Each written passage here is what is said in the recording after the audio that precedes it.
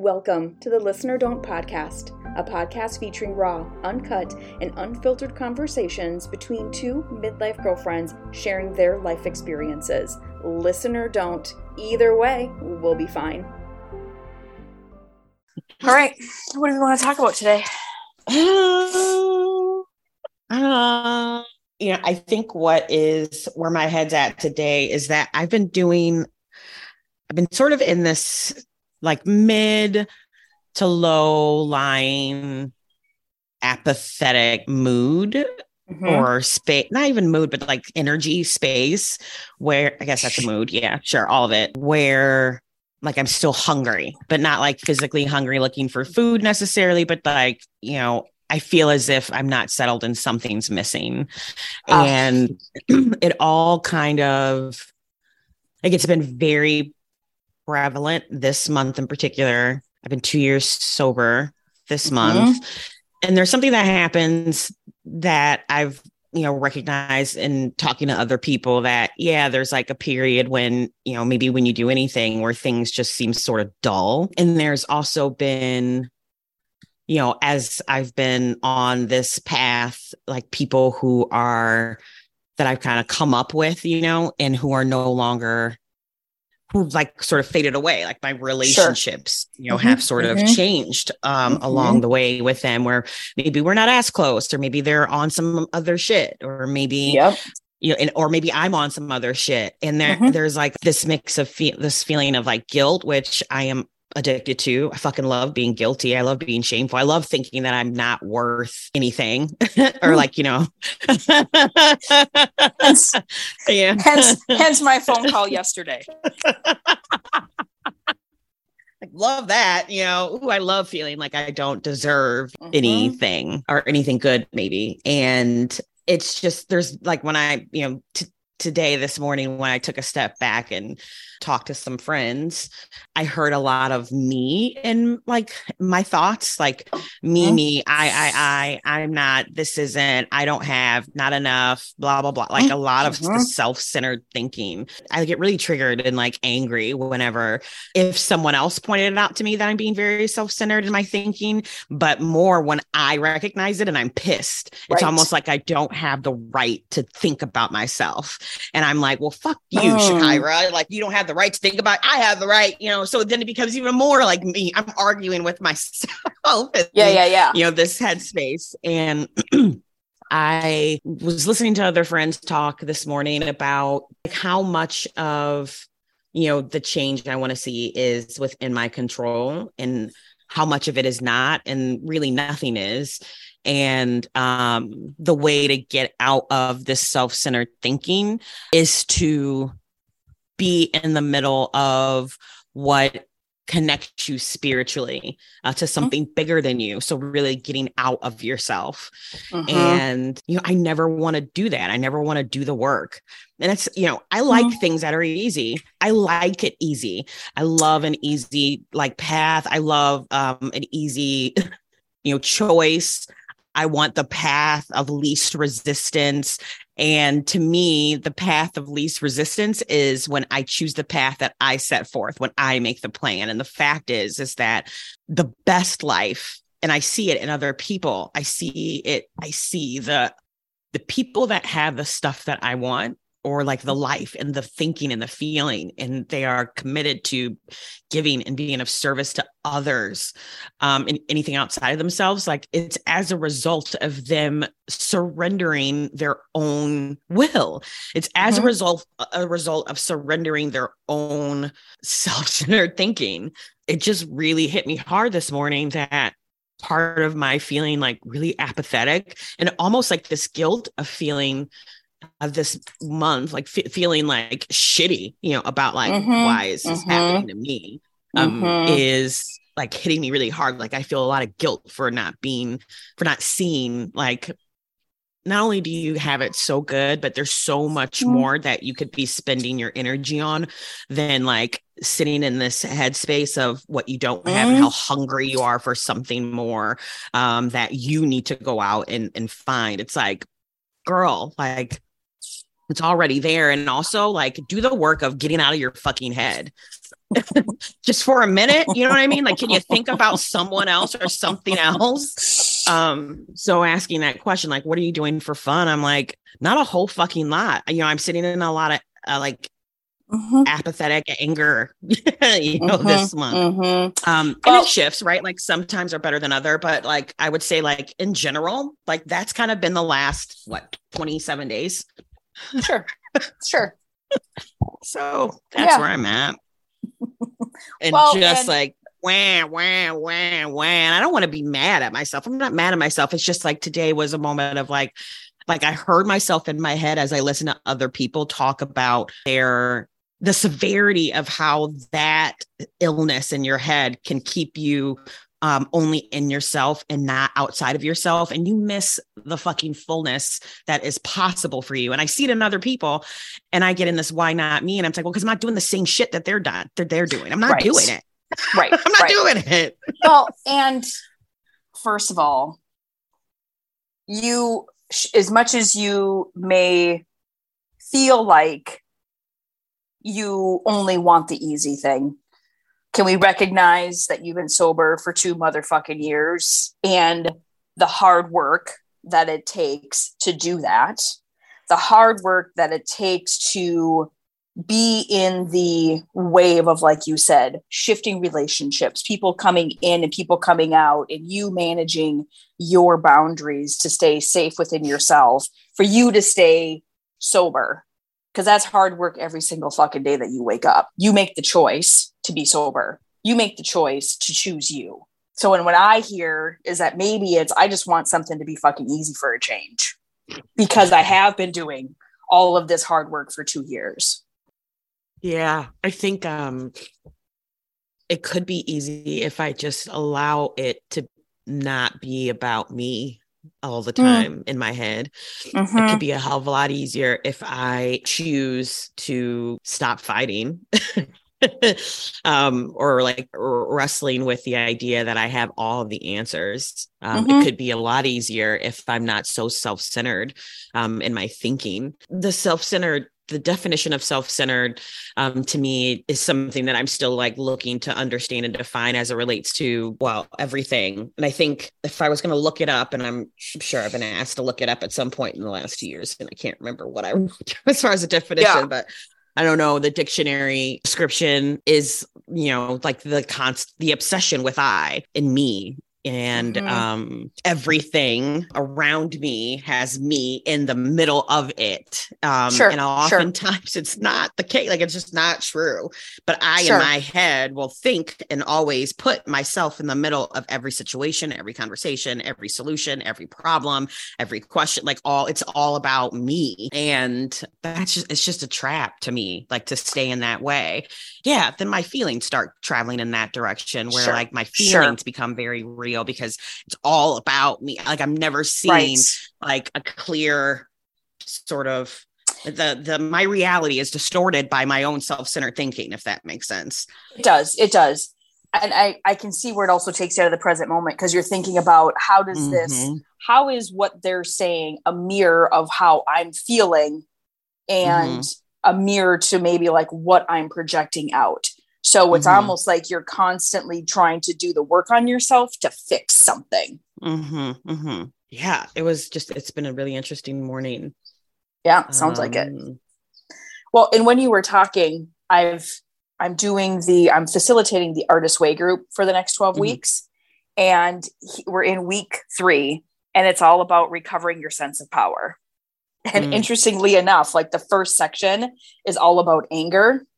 And here's what I underlined the first time I went through this. It talks about how anger is your fuel, and it's a map, and it shows what boundaries that you need to think about. It shows you what your boundaries are and shows you where you want to go.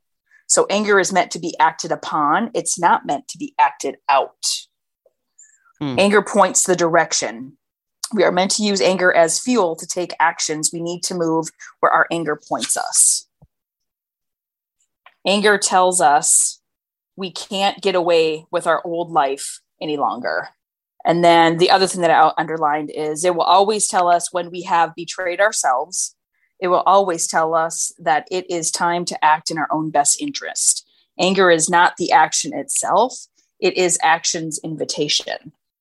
So relatable to everything that you were just talking about, as far as like what you're seeing that you want out of other people is to be in more of that of service and surrendering, right? So it's like thinking about, okay, well then what are the boundaries to put up? Like what's the map of that anger and where does it lead you to what action you need to take?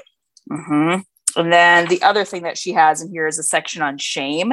Shaming someone is an attempt to prevent the person from behaving in a way that embarrasses us. So you can also internalize that as far as like, you know, how you do that to yourself.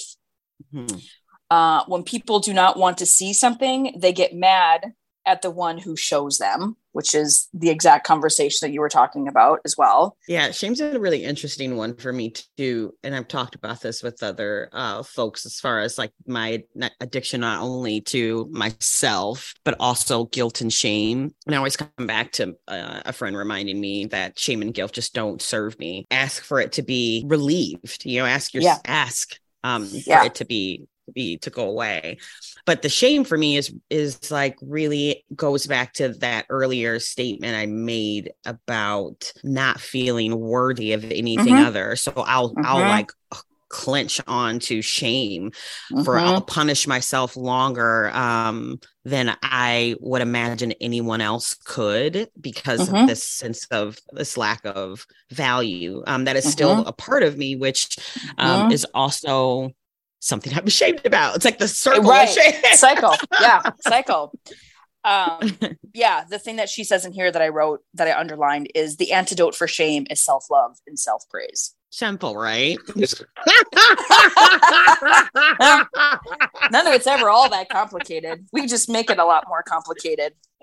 So simple. Well, and the other thing that I said that I love this chapter. I love week 3 because there's just so many good nuggets in here. And the last that she finishes off with is talking about growth. And she says, growth is an erratic forward movement. 2 steps forward, 1 step back. Growth occurs in spurts. So if you really look at over the last 2 years of all of the growth that has happened in you, like spiritually, personally, professionally, in your relationships, all of that, you can see where you've had that growth. And I think this last 27 days is just your step back. I don't know if I want to believe that.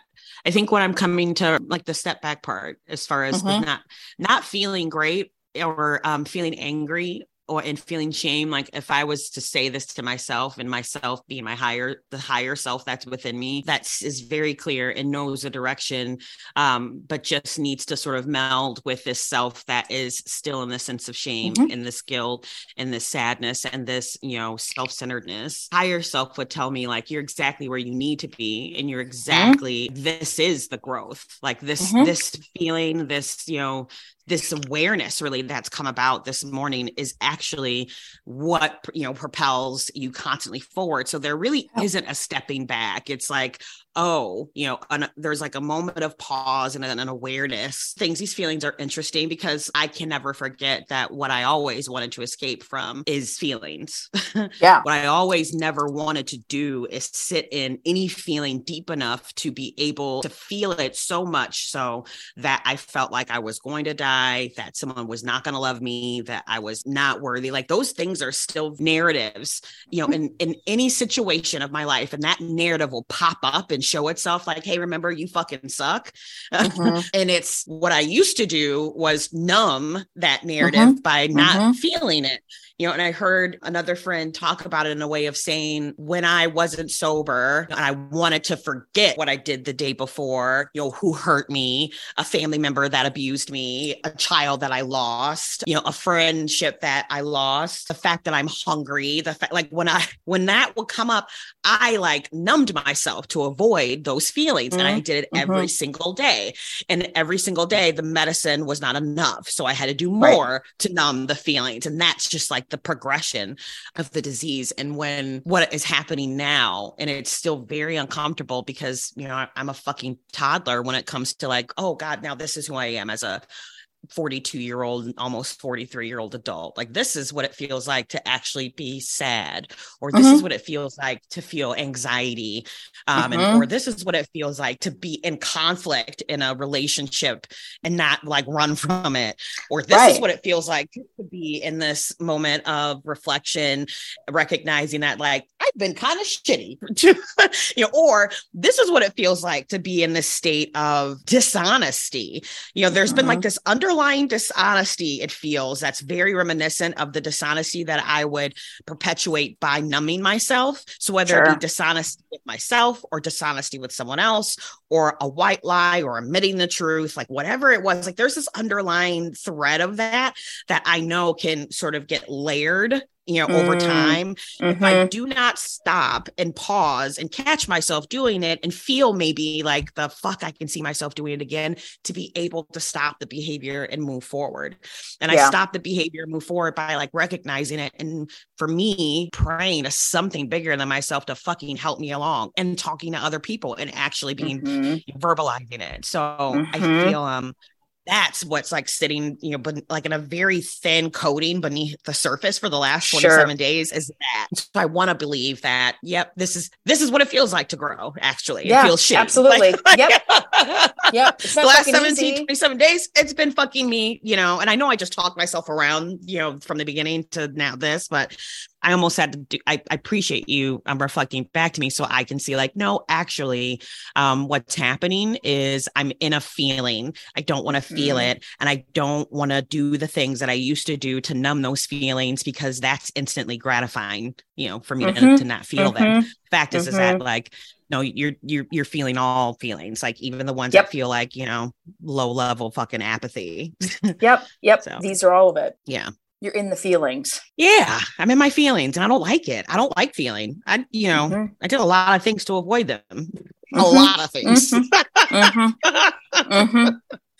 Not great things to avoid them. Yeah. You know, to me, to other people, like a lot of things. Yeah. And it sounds like you're finding new ways to have your feelings and be able to still move forward and not go back to the things that you used to before to numb it.